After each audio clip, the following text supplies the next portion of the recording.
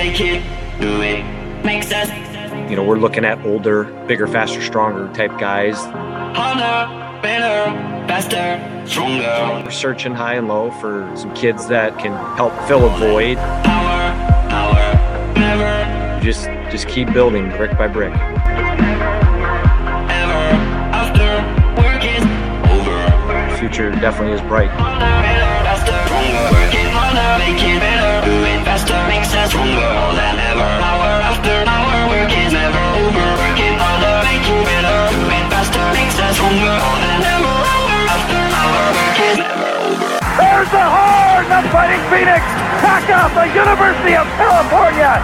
Golden Bears, the Fighting Phoenix move on to round 2 of the NCAA tournament. After hour, work is never over, working harder, make it better, do it faster, makes us The Green Bay Phoenix men's basketball team, your Horizon League champions here in 2013-14.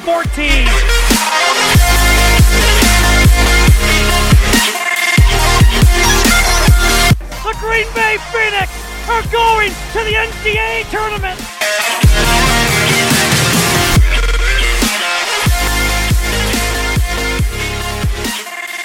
Hello, everybody. Brian Dickman here with you once again for another episode of the Fear the Phoenix podcast. Hope you're having a good summer and able to get outside and enjoy the weather a little bit. I'm joined on the podcast as usual by my co-host and the star of the show, really. It's Jim Cerro. Jim, how are you doing today? I was doing really good until I got all this pressure on my shoulders with the star of the show comment. Prior to that, I was nursing a beer, ready to talk Phoenix basketball, so all was right in my world. Yeah, you know, I got to keep you on your toes. A little pressure is a good thing, but it's good to talk to you. It's been a while. Are you having a good summer so far?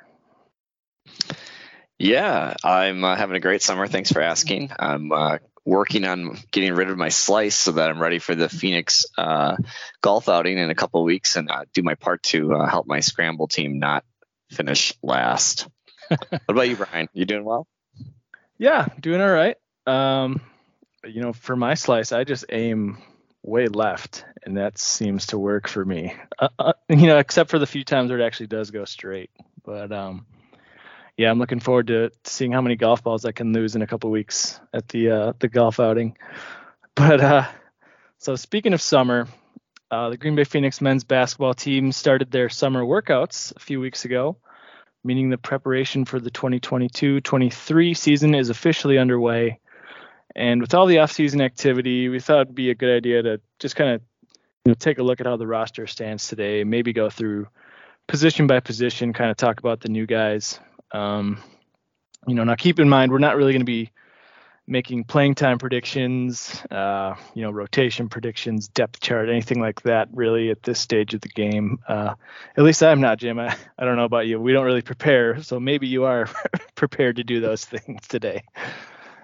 Well, Brian, let me uncrumple all my notes here because you just threw them. You made them all totally worthless of what you said we're going to talk about, and we'll wing it. How about that? Yeah, perfect. So just thought this would be like a helpful exercise to kind of talk through what the squad's going to look like, especially with a lot of new faces. I think 9 or 10 new guys. But before we do that, Jim, the last time we recorded was, a little over 2 months ago. And that was our conversation with UW Green Bay Athletic Director Josh Moon. So for anyone listening, if you haven't had a chance to listen to that episode, you should definitely go back and take a listen because I thought it was really fun, worthwhile conversation. Pretty cool to get to talk to the leader of the athletics program. But anyway, before that time, the last time we recorded, Jim, was way back in mid-March. And there's been a few roster changes since then. So I just kind of want to quickly recap the guys that are leaving and where they're heading off to before we get into the current roster. Really don't want to spend too much time on this, but so if you go back to last season, Green Bay had, I believe it was 14 guys on the roster. You had Blayton Williams and Donovan Moore. They left at the semester break back in December. Blayton's off to Mississippi College, and Donovan Moore is off to Lindenwood. Both are Division II schools, at least for the time being. Lindenwood will be making the jump to Division I here the next few days, actually, heading to the Ohio Valley Conference. Donovan Ivory was dismissed from the program back in January. His new home will be Southern Mississippi. And then after the season, there were, I believe it was 7 guys entered the transfer portal. And 4 of those 7 have found a new home so far. Japana Kellogg heading to Albany. Lucas Stieber heading to Gardner-Webb. Ryan Claflin is heading to Division II Palm Beach Atlantic. And of course, Kamari McGee heading to UW-Madison. So as of this recording, Manny Ansong, Tutu Majak, and Jem Kirchiman still in limbo in the transfer portal. And then, of course, Mitch Listow graduated from UW Green Bay this spring and decided not to use his remaining seasons of eligibility and decided to call it a career. But so a lot of movement there, Jim. Any kind of closing thoughts on any of the guys that left or where they ended up or anything like that?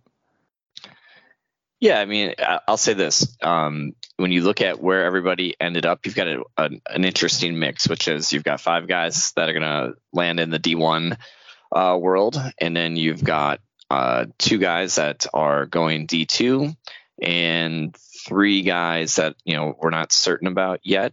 And it kind of speaks to maybe a little bit of, where the team was in terms of overall, depth of the type of players you need to win in the D1 level. They didn't have a team full of guys that ended up staying in D1. And the only other thought I have on the world here of the guys that are remaining, like with Manny Ansong still in the portal, that must be his choosing. I'm thinking maybe he doesn't want to play, or he doesn't just want to play anywhere, because he's obviously good enough to continue playing and was a contributor for Green Bay for the year and a half that he did play here. So that I'm surprised that he hasn't announced where he's going yet.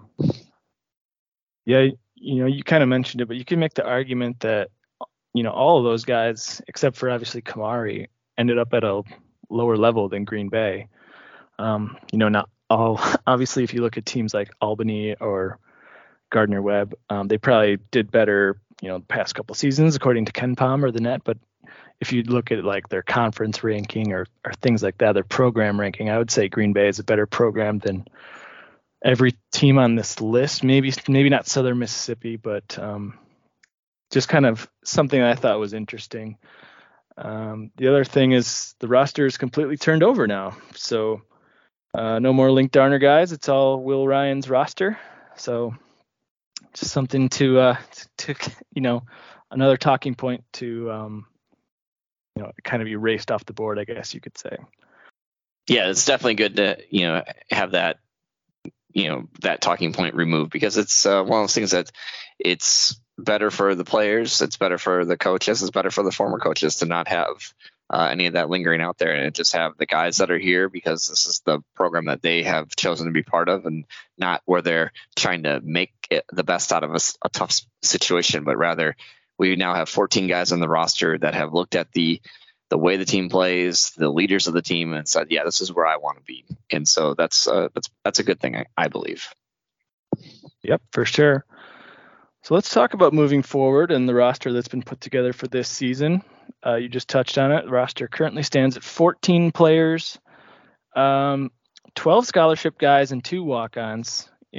I initially had assumed that Central Michigan transfer Ryan Wade was going to be a scholarship guy, but I've had a couple different people point out to me, hey, he's on the roster, but they didn't release a statement or anything like that. So, that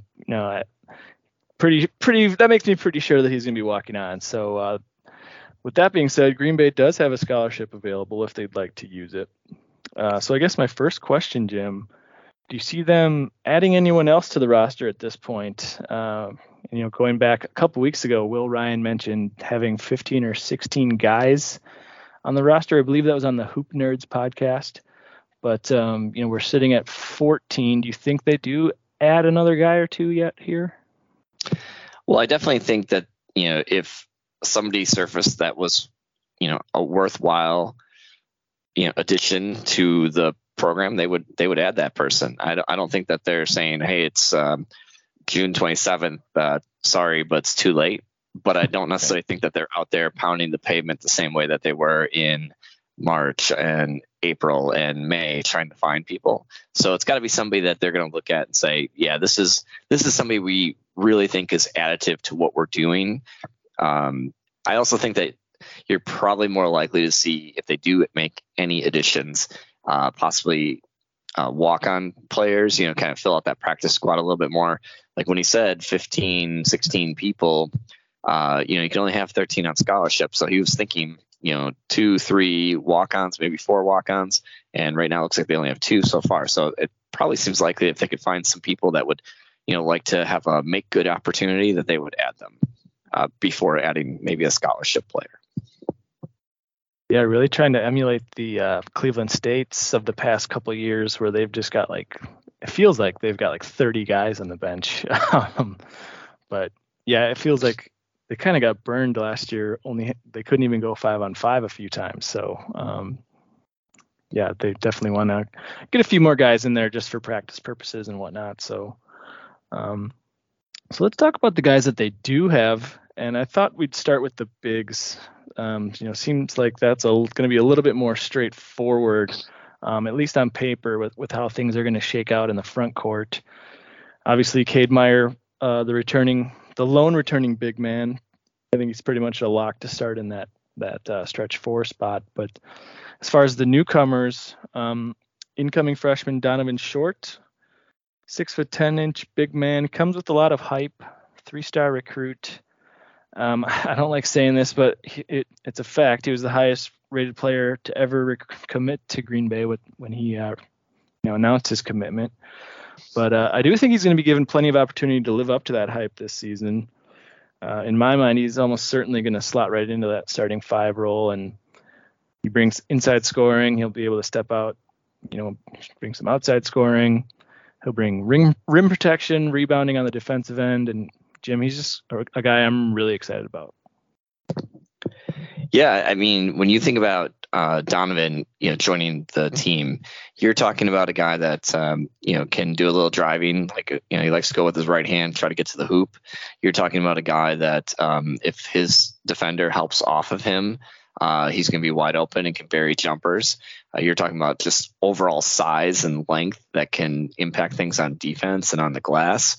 But he's pretty coordinated, pretty skilled. He's probably a guy that needs to, build up his lower body strength a little bit more.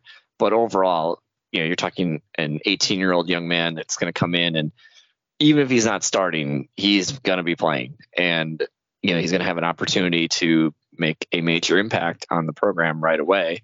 But when you pair him with a Cade Meyer, he doesn't have to be the man right away. And I think that's going to be perfect for his development, that you already have one guy that's in that front court that is an all-conference level player. And now it's like, okay, pick your poison. Who do you want to stop?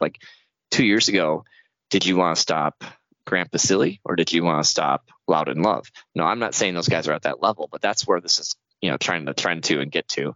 And I'm really excited for Donovan to be in the program. Yeah, for sure.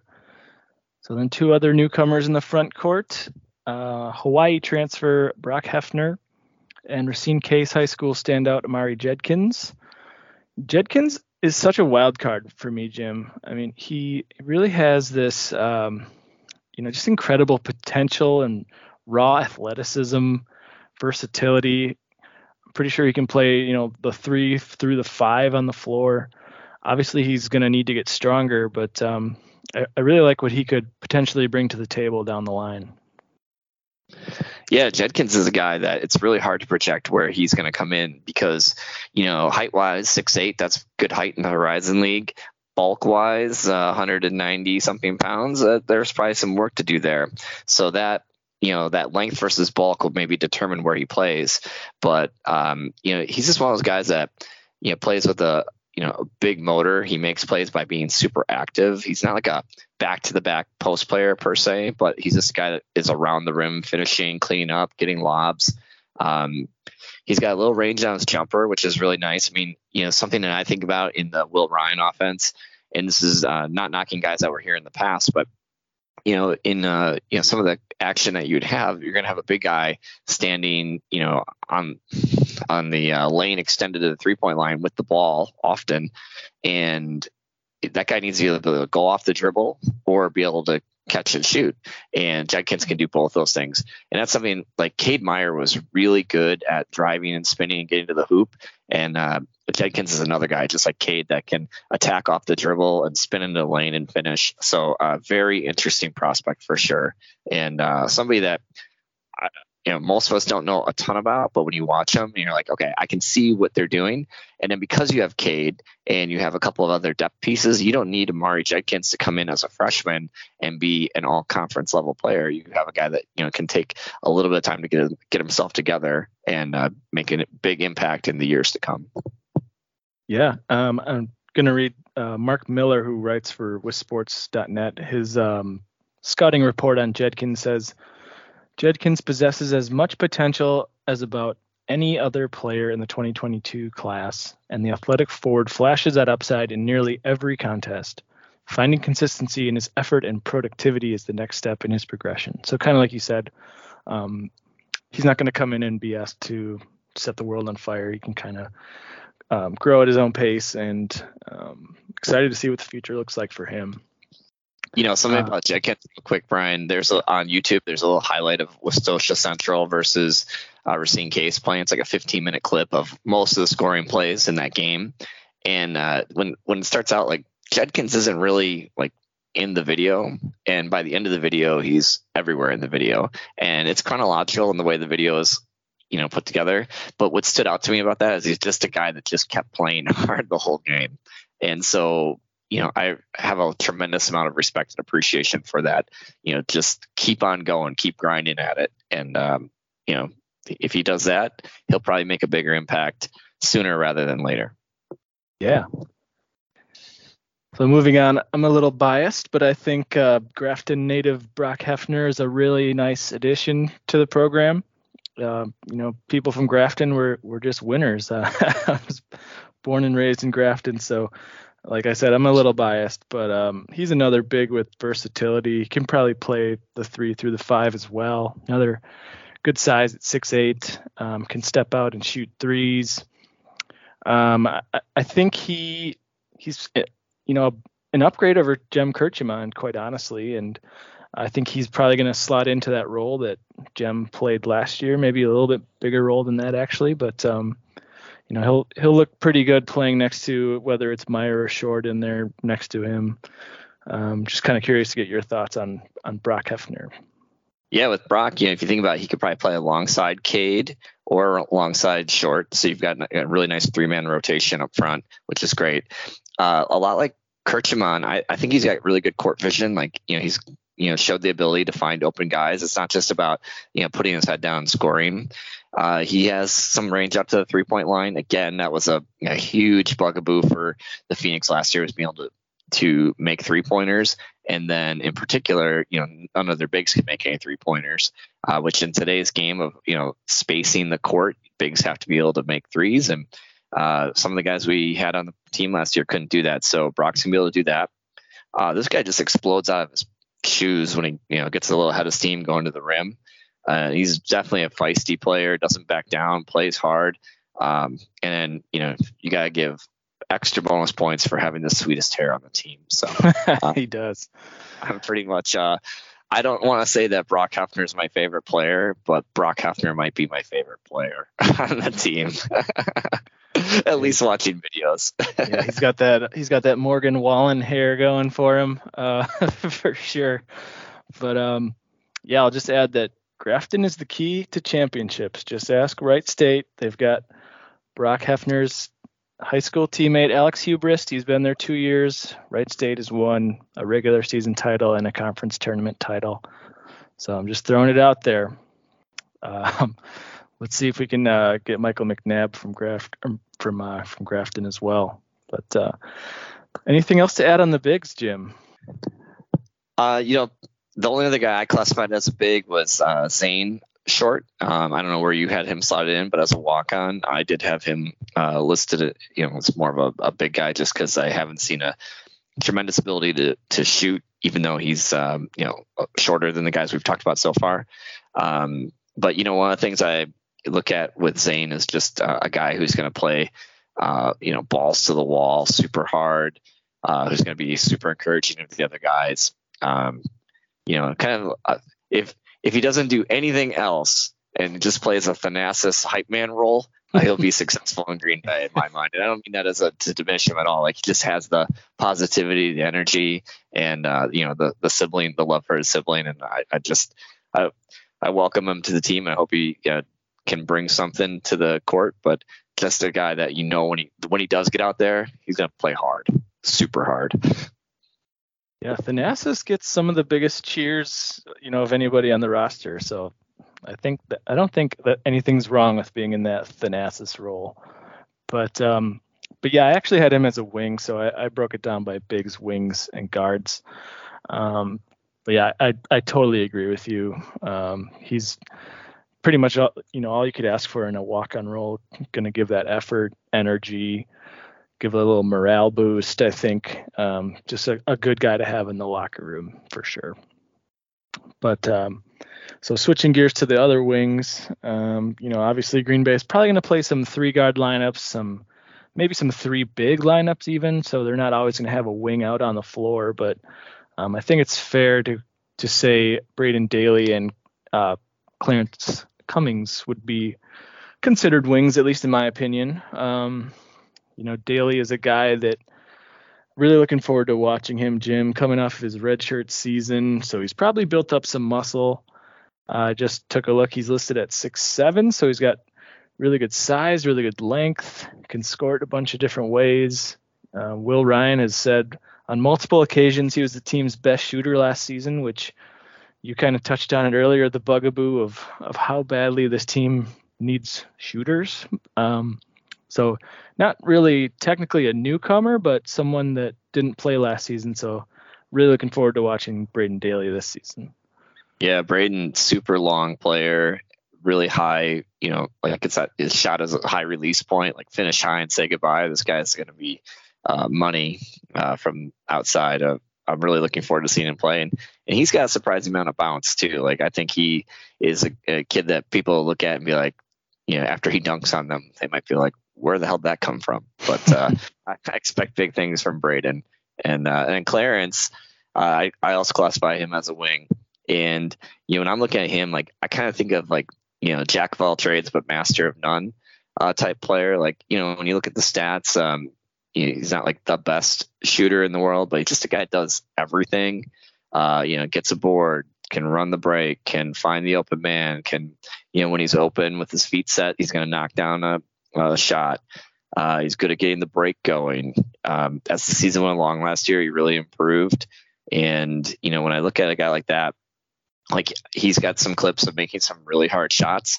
And I'm almost thinking that, if he just focuses on taking the really high quality ones, that his shooting percentages will be surprisingly higher for the Phoenix than they maybe were as JUCO stopped. Because, when you have a lot of one dribble pull-ups or, step backs or whatever, those are tough shots to make. And by just taking the stuff that, is within the flow and ready to go, like, I think he might be even better than we're expecting. But I love his size.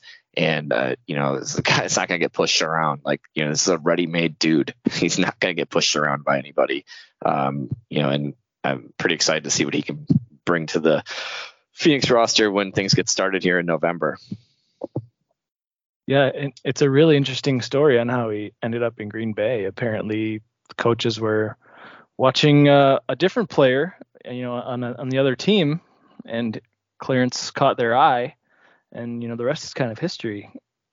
Like you said, he's a stat stuffer, does a little bit of everything, really a potential diamond in the rough kind of guy. So, he's played 3 years of JUCO basketball already. He really fits that mold of wanting the staff really wanting to bring in older, bigger guys. That's all I had for the wings. Jim, do you have anyone else you consider a wing?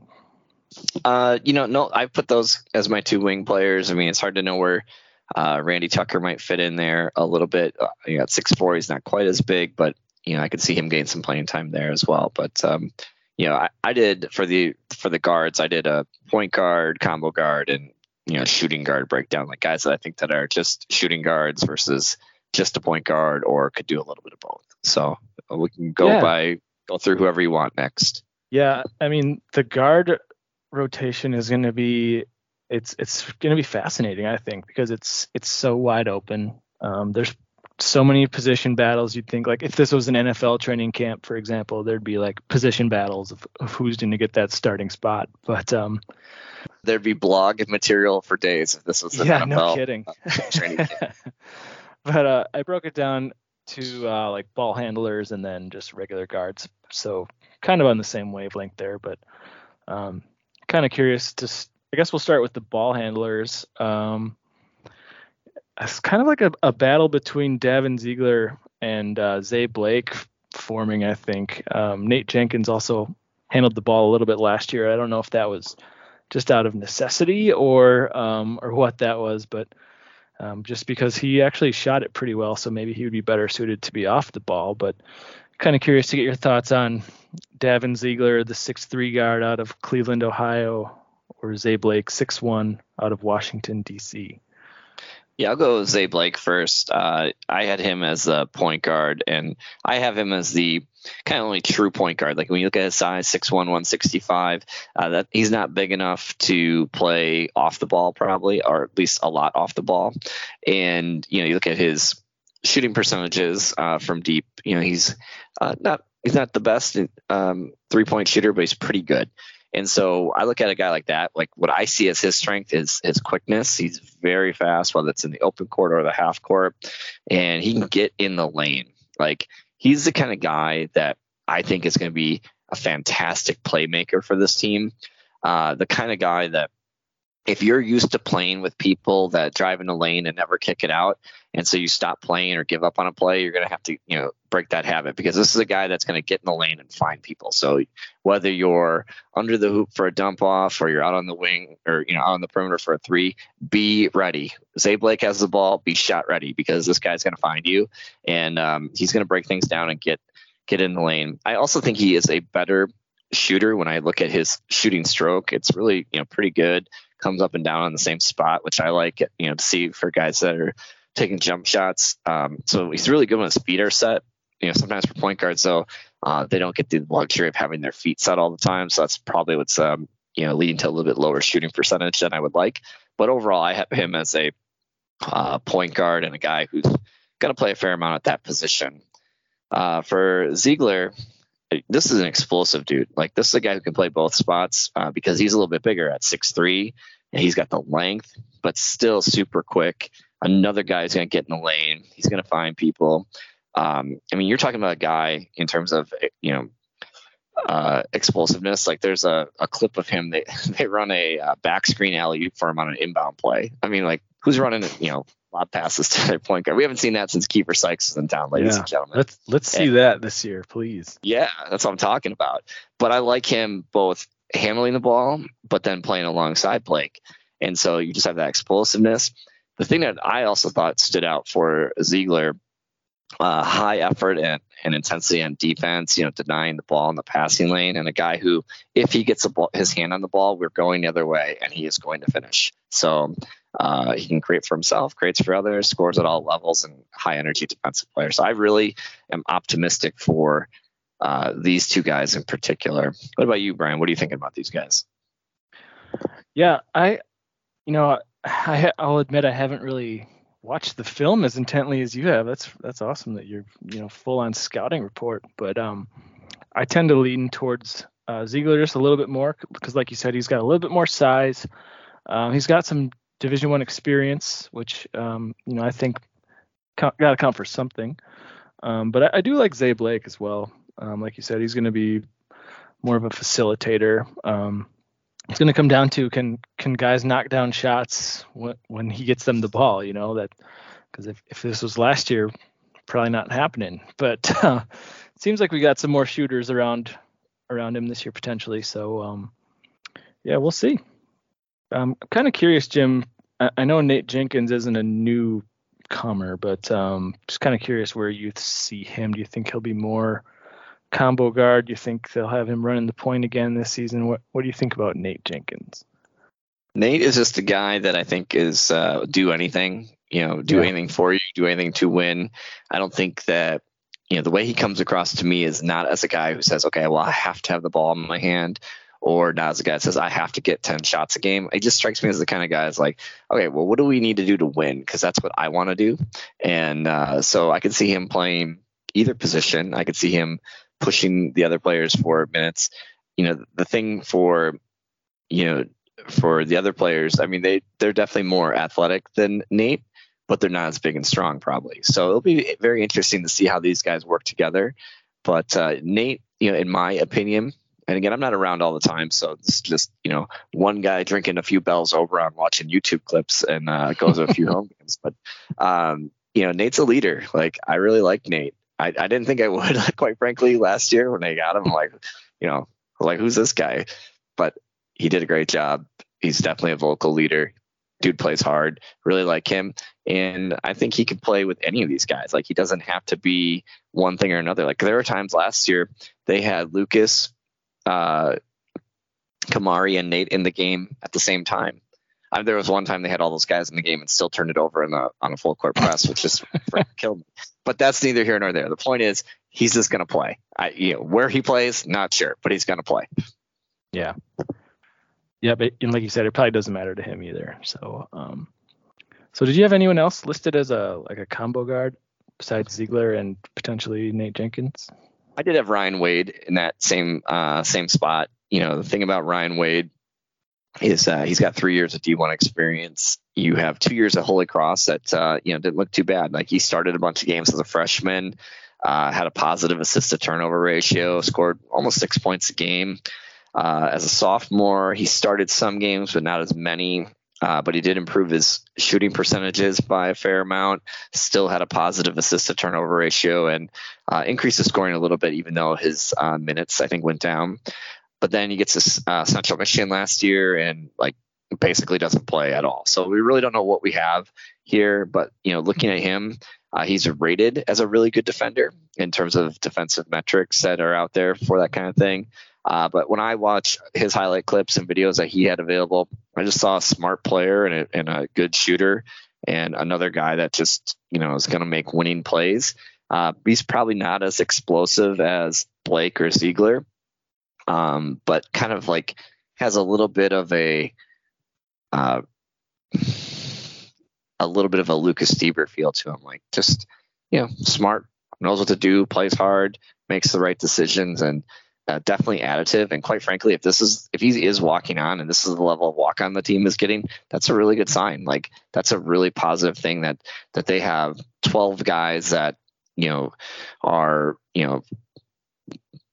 better or good enough to be on scholarship, and a guy of this level is a walk on. That's a good sign for the program. So I did want to give him a little shout out. I'm excited to see what he can bring to the table. I totally agree. I was shocked. We should probably, work to confirm that he is actually walking on. But if he is, that is a crazy good walk on for a mid-major program. So kudos to the staff for that one. So then that leaves two other newcomer guards, Garen Davis and Jack Rose. Jim, I know you and I were both big on Jack Rose, but his recruiting was kind of interesting in how, towards the end there, I guess I'm not really sure why it kind of fell off a little bit, but I think Jack Rose is going to be a really good player.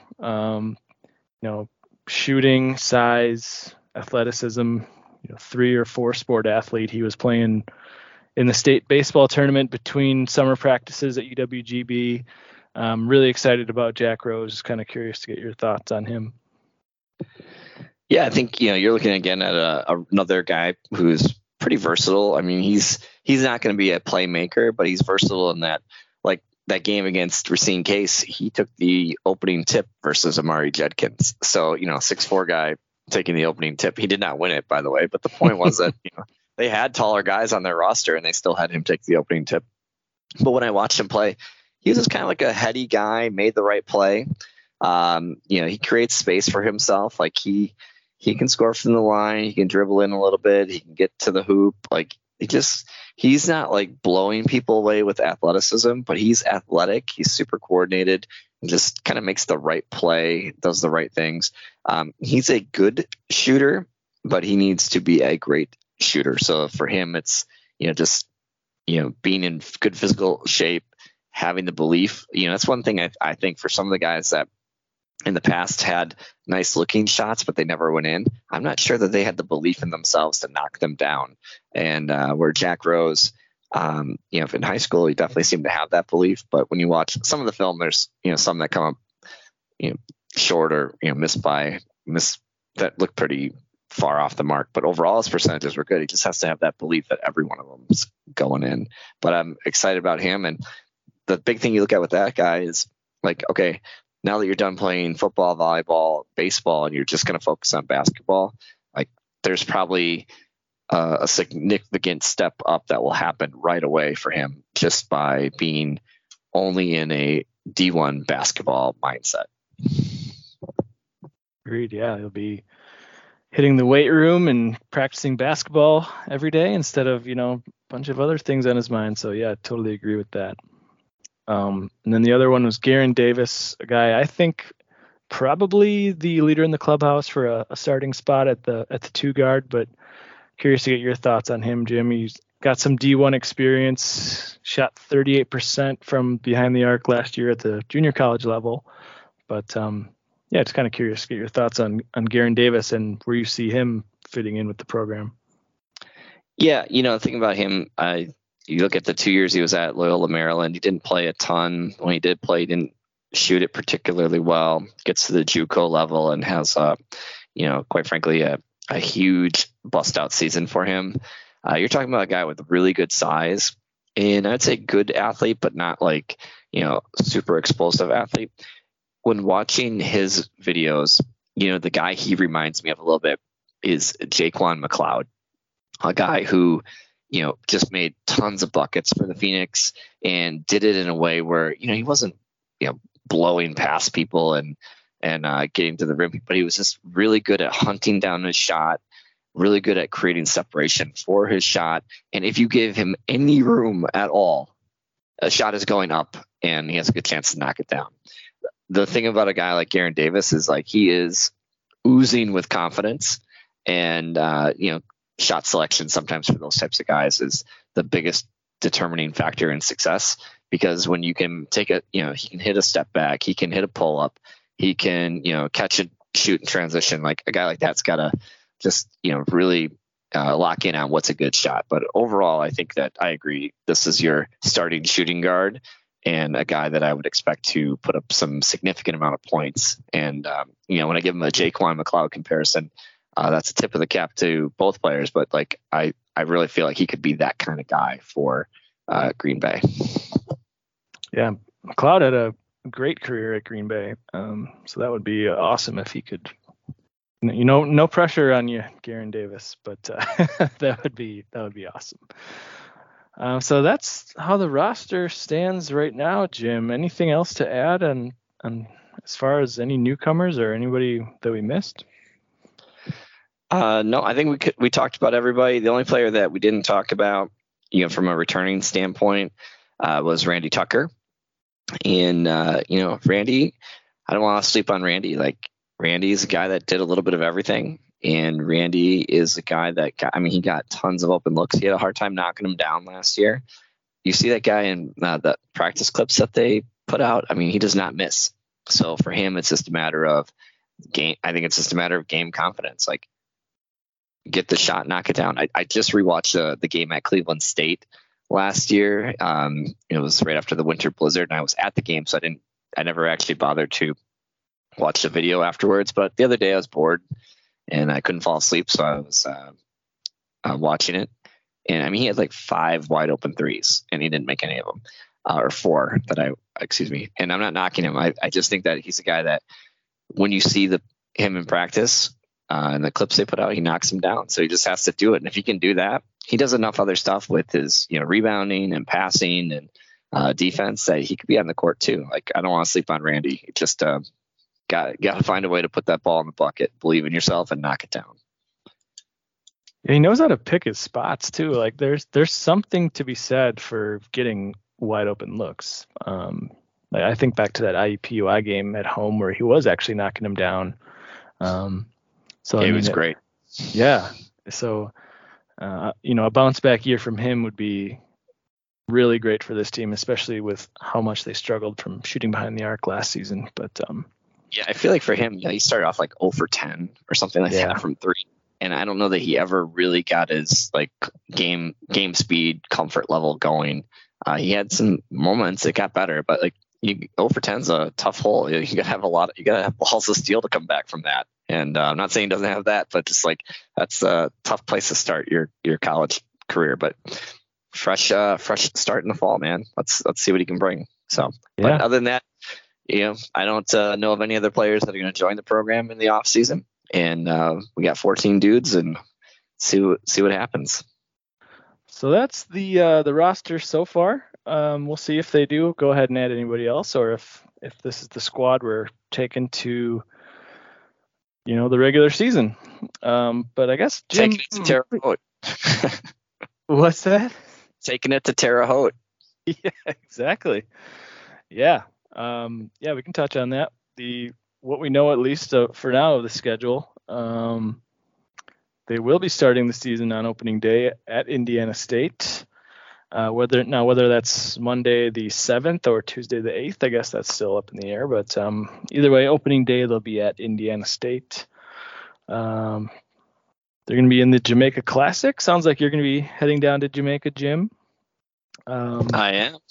Yeah, I mean, very cool. If you know me at all, that was never in doubt. Yeah. It'll be interesting to see who they get. At least here in the U.S., they'll be playing a road game at either. So Wake Forest is out. They're playing Utah Valley, but it'll either be Georgetown, LaSalle, or Loyola Marymount. So we'll see. Interesting to see where they get put for that one. Any preference for you, Jim? Obviously, probably don't want to play Georgetown just to not play at a high major. But just kind of curious if you have a preference on who they're facing. Yeah, LaSalle for sure. I mean, I believe that LaSalle is coming off a head coaching change, has been struggling in the Atlantic 10 for a couple of years, and if there's a winnable game out of those, that's probably it. And if you're a basketball traveling fan type, then it's Loyola Marymount. Like, LA in November probably doesn't seem that bad. Yeah, for sure. Yeah, and as a reminder, things usually get announced minutes after we finish recording, so we'll see if those matchups leak in the near future here. But while they're in Jamaica, Jim, you'll be seeing them play either Queens, Utah Valley, or Morgan State. Morgan State, yes, very very forgettable Morgan State. Now watch them beat Green Bay by 30, but. Very winnable slate of games there, though, in my opinion. Yeah, the last time I saw Green Bay play Morgan State, though, it was coming off the heels of losing to Rollins College. Let's just say that I hope I don't see anything like that ever again. But yeah, Utah Valley is actually pretty good. They have really good size. They get a lot of D1 transfers. They've got the Mad Dog. Mark Madsen is their head coach, and prior to that, they had Mark Pope, who's now at BYU. So they've got a little bit of a major cachet going as a program. Queens is obviously, he has a new coach. Their former coach is coaching some crappy team out of Milwaukee now, and and they're in their first year in D1, but they've been pretty good in D2. But hopefully that's the kind of team you can beat. And Morgan State is coming out of the MEAC and hasn't been as relevant lately in the last couple of years, at least that I recall. So yeah, I think there's some wins to be had. If they're not winning games down there, though, man, that is going to be a long flight home for me. I'm going to be, smuggling some red stripes on the plane if they don't win. Yeah, at least you'll be at an all-inclusive resort, right? You can drink the sorrows away, unlike St. Pete last year. So that'll help. Well, keep in mind, I am bringing my 5 and 7-year-old children with me, so I won't be drinking too much away. Fair enough. So I guess the guys better get some wins then for your sake, for your family's sake. So then after that, the Green Bay is going to be hosting UMKC, a return game from last year. Green Bay went to Kansas City last year and pretty much got shellacked. So, but that's another team coming off a coaching change. So in my mind, a winnable game at home. And then St. Thomas coming to Green Bay as well. I'm a fan of this. I think it makes sense to start a series with them, a 4-year deal, so that we'll see them 2 times here in Green Bay, and Green Bay will go to the Twin Cities twice as part of that deal.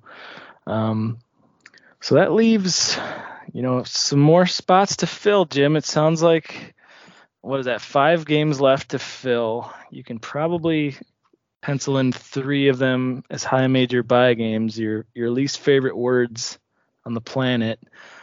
And then after that, 2 more, maybe another home and home with the mid-major, but probably at least one non-Division One. I'm just guessing here. I'm not sure, but just based on how things have gone in the recent past, I'm guessing that's what the rest of the schedule will look like. Well, if high major bye game is my least favorite words in the planet, my second least favorite are non-D1 home games. So, I always kid around about it. I'm a broken record on this, but and it's harder to do because of finances. I get it, but play D1s, play teams you can beat. Don't take money. If you are, not paying for the product, you are the product. And if you get paid to play, you're getting paid to get beat. So stay away from that and play at the rush. It's as simple as that. This is the formula. I don't care what anybody tells me. I'm going to be pig-headed about this for the rest of my life. That is what we need to be getting to. If we are not striving to get to that, then we are not striving to be as successful as we could and should be. Anything less than that on the scheduling front is, trying to throw the, fourth quarter, last play, 75-yard downfield touchdown when you're down, down 8 and you need a 2-pointer then to, tie the game. There is a reason that some mid-majors are better than others there, and scheduling is probably the most significant in that. And, you want to build fan interest. You cannot have a 4-7, non-conference or something of that nature. You got to win games. And part of winning games is play teams you can beat. Simple as that. So, I don't know what the schedule holds, but I'm just hopeful that it is, improved from a financial standpoint.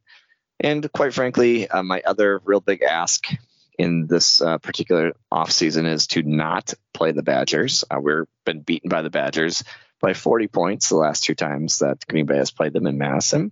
And then they have stolen our starting point guard. So if there's ever a reason, by the way, I can't say that as 100% fact. I'm just, blowing smoke when I say that. But, they have our starting point guard. That part is not in doubt. And so I don't want to play the Badgers. So those are my asks on the scheduling front. Yeah, I agree. Play Marquette instead or something. But we'll see. So I guess circling back to the roster real quick, Jim, even in this transfer portal era, the staff showed they were not afraid to put a red shirt on the guy last year with Braden Daly, even though he definitely would have been able to help the team last year. So I'm just kind of curious if you see them redshirting anybody this year, especially if they're going to have 15 or 16 guys. I think maybe a guy like Mari Judkins or Jack Rose would be potential candidates, but then again, I think I see them as potentially contributing right away this year. So just kind of curious if you think a red shirt for anybody would be on the cards this season. So I have a little theory about redshirting players. Do not redshirt them other than in their freshman year. If by the time they're in their second year in the program and they're not just absolutely dying to play basketball, they are not going to finish their career with your program. And I say that because I've seen a number of guys through the years, whether it's Green Bay or other programs, play a year and then think, okay, I'll take a development year and get better. And it's weird stuff happens to them in that time period. They're not entirely focused on basketball or the rhythm of the traveling and all that stuff. And so if you're going to do it, Judkins or Rose would be the guys. But I actually think those are guys that can play and make an impact at some level. And something else I really come to believe with the program is that stuff happens. People get hurt. People drop out. We don't live in a world anymore where guys are like, okay, well, I'm going to finish out the year and then I'm going to, leave. Like, people just stop playing. I mean, Green Bay had 2 dudes leave at the semester break last year. And so I would just be ready for anything. And, part of improving recruiting is to get guys who can come in and make an impact right away and, can be competitive right away. And I just say, let's figure it out. Like, put them all out there and let's figure it out. So I'd prefer to let them all play. And along the same lines, it's also why I don't really necessarily think that they need to have 12 scholarship guys or 13 scholarship guys. Like, pre-transfer portal, Eric Musselman, when he was at Nevada, he was like, I need 8 guys. And then I have 4 guys sitting out from, transfers because they weren't eligible. But his philosophy was then everybody's happy because the guys who are sitting out know they can't play. And he wasn't even using all scholarships because then he didn't have 13 people wanting to play. So I think having 12 scholarship guys is actually better for like getting everybody some opportunity. They're going to play 9 or 10 guys anyway. And some of the last 2 guys, in that rotation are probably going to rotate in and out of the rotation. It's not like the 9th guy is that much better than the 12th guy in the program. So I just say, play them all, not in every game, but just play them all. Yep. I love it. All right. So last topic here, Jim, not looking to make any predictions yet. First of all, because we didn't do very good last year, but it's also really early. Like most of the teams in the league don't even have rosters set at this point. So not looking to make predictions, but just kind of curious your expectations for this team next season. Like, obviously, I don't want to say it couldn't go worse because it could always be worse. Look at IUPUI. But like, are you expecting, like 500? Are you expecting just better than last season, or just kind of curious to see what your expectation is at heading into this season? Well, I have 2 expectations for this season, and neither of them are related to record because I figure we'll go through that stuff in the fall and have plenty of time to talk about that as people's preseason predictions are coming out. But I have 2 things that I could look at with this team right now on June 27th and say these are the things that have to happen this year. And number 1 with a bullet is win close games. In Will Ryan's first year, I believe they lost 8 games by 7 or less. And then last year they lost, I believe, another 8 games by 7 points or less. You have added guys like Zay Blake, who's going to be in his 3rd year of college basketball. Ziegler is going to be in his 4th year of college basketball. Garen Davis in his 4th year of college basketball. Clarence Cummings in his 4th year of college basketball. You bring back guys like Braden Daly and Cade Meyer. You have Nate Jenkins in his 4th year of college basketball. It is time to win close games. So you have more experienced players. It is time to win close games. That's number 1 expectation because they have gotten the roster older. It is time to say, okay, well, older and wiser. Let's win some close games. My other thing that I expect to see is just start to finish from the beginning of the season to the end of the season, and from the opening tip to the final horn of all 31 or 32 games that they're minimum that they're going to play. Care, a deep burning desire to win and really care about that. Like, I don't want to see no rolling eyes because we're down 8 points and here we go again. I don't want to see guys getting all pissed off because they get subbed out for making a mistake. I don't want to see guys, just say, okay, well, I'll get it next time or whatever. Like, this is about deep burning care about really, really like being ingrained in we've got a good thing and we can win these games, and not just like, oh, okay, it doesn't matter, or we're young, or we're this or we're that. Like, I just want to see guys care from for all 40 minutes for all 32 games. So those are my 2 expectations for this season. Those are perfect. Yeah, for me, I got a little more specific. I'm expecting more efficient offense. I think we don't really, there's a whole lot of unknowns with this roster for sure. There's a lot of JUCO guys coming in that don't have any D1 experience, but like you said, there is a lot of D1 experience. So, but I think about, like, you have Donovan Short, who's going to be, pretty much replacing Japanic Kellogg. And I love Japanic Kellogg, but think about the way that Short is going to be able to spread the floor. He's going to be able to open things up.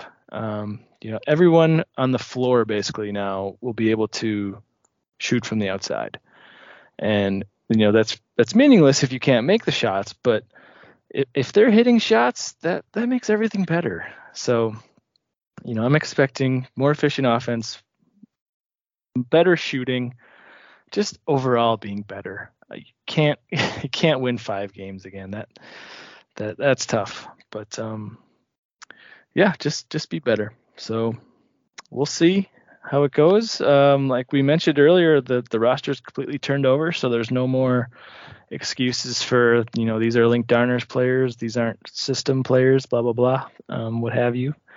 These are all been recruited to this system. They all, we'll see how they all fit, and really looking forward to getting the season started.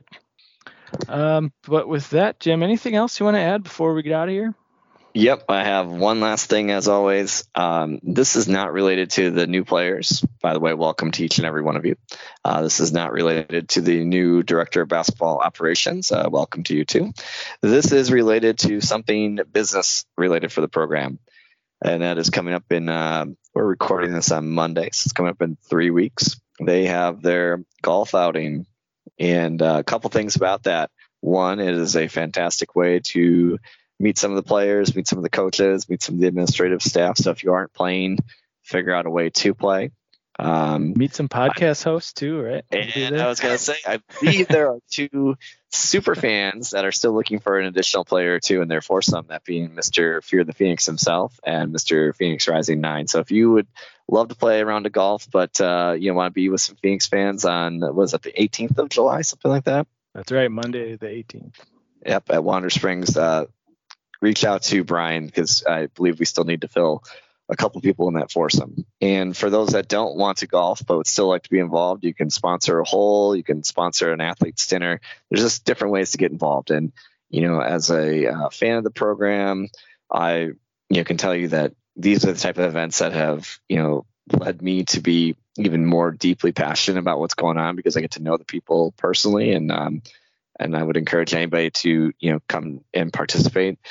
And these are also the kind of things that this is a fundraiser. It is a money-making event for the program. And when I harp on things like scheduling or other things, those are financially driven decisions. So if you deeply care about the program, if it insults you when UWM fans rip on us on their message board and talk about how we're a dumpster fire and everything else, if that bothers you, then you got to do something about it. So the golf outing is the next opportunity to do that. And I would love anybody who'd like to get involved to take the opportunity to get involved. And if you don't know anybody, that's okay. We'll introduce you to people. So that's my last little thing, Brian. I love it. Well said. Yeah, we're looking for 2 more for our foursome, myself and Phoenix Rising 9. Neither of us are the best at golf, so it's just going to be a fun day outside, having some beers, playing some golf. So really looking forward to it. But Brian, I understand that you like your golf game like you like your recruiting, which is spray and pray, right? That's exactly right. Yeah, well said. I said it earlier. I only count, I don't count score. I count how many golf balls I lose. So, but it would be a good time. But so that'll do it for this episode of the Fear the Phoenix podcast. Thank you guys all so much for listening. Jim, thanks for your time and your insight. It was great chatting with you as always. See you in a few weeks. But yeah, that'll do it. Make sure you follow Jim on Twitter at Jim Sero. Go ahead and give me a follow at Brian Dickman. And of course, make sure you're following at Fear the Phoenix. And yeah, that'll do it. We'll talk to you again soon.